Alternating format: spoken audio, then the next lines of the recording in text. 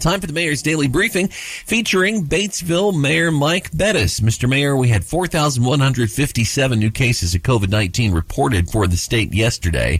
74 total new cases in one day for our four-county area we always talk about of Ripley, Franklin, Decatur, and Dearborn. That's right. And so 74 is a much better number than it was the day before. The day before, I think it was 150 plus.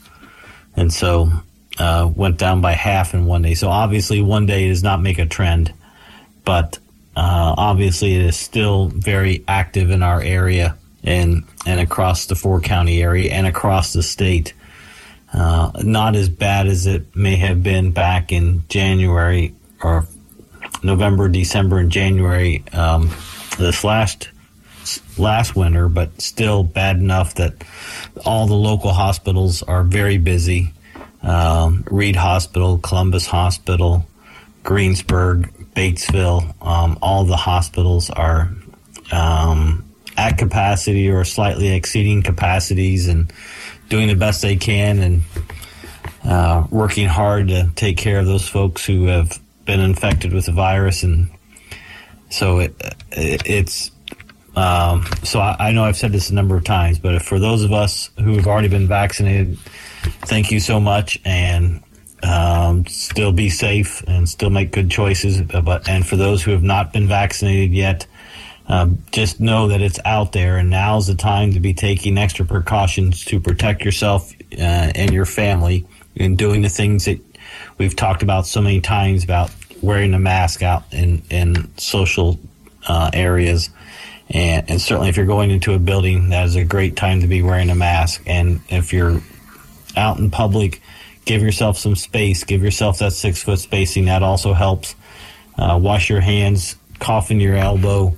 If you're feeling sick, stay home. All those kinds of things are very important right now, so as to not try to slow down how many people are getting sick, so as not to extend the hospitals any more than what they already are. Yeah, and if you're talking about the number of cases, 74 that we reported, and you want to know how that breaks down, it was 18 for Ripley, 17 Franklin, Decatur 11, and 30 in Dearborn. So pretty balanced population-wise across our listening area. It's kind of relatively proportionate to the population. Dearborn with the much larger population, the other three all fairly similar populations. So that's kind of how it shakes out there. And it continues to be largely a pandemic of the unvaccinated. I mean, you hear about breakthrough cases because those are the anomalies, but certainly much fewer people that are getting it are those that are vaccinated. And if they get it, they're hardly ever winding in the hospital, and just almost without exception, not a fatal case. It seems to do a lot better with it. So that's the science there. And I heard a statistic that, well, first of all, the number that I just heard, I believe for yesterday, came out yesterday, so it must have been maybe for the day before, but we had a one-day national death total of 2,000. Well, that was the worst that it's been in 7 months.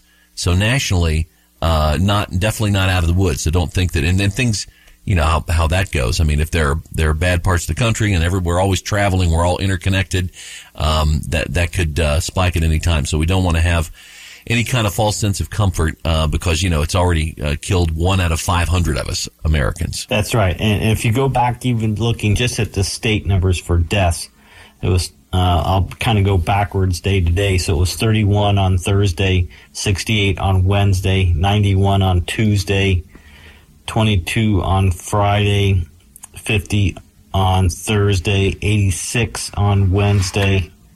And so those numbers have been relatively large compared to what we got used to through February, March, April, May, June. And so certainly 91 in one day back on Tuesday was a big number.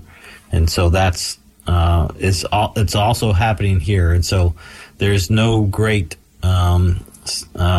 mystery about it. It's everywhere.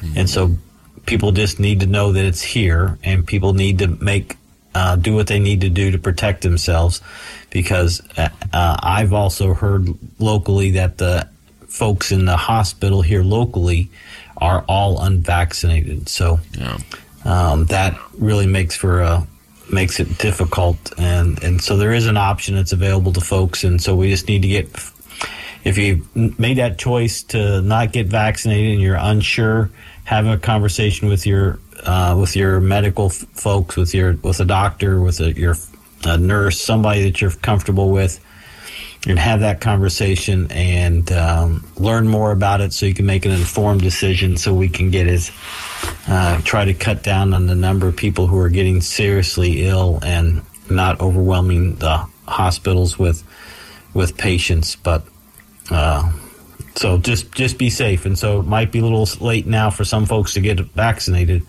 but we still need to do what we can to keep people safe. So go back to those things that we've talked about wearing a mask and keeping 6 foot spacing, and maybe not going out to that big event that's indoors. Mm-hmm. Or if you're going to an event outdoors, to make sure you're keeping some spacing to protect yourself. So just modify some of the things that you might normally do so as to protect yourself. So I encourage people to be smart and do what you can to help. All right. What else do you have for us today? Anything else you want to reference before we let you go for the week?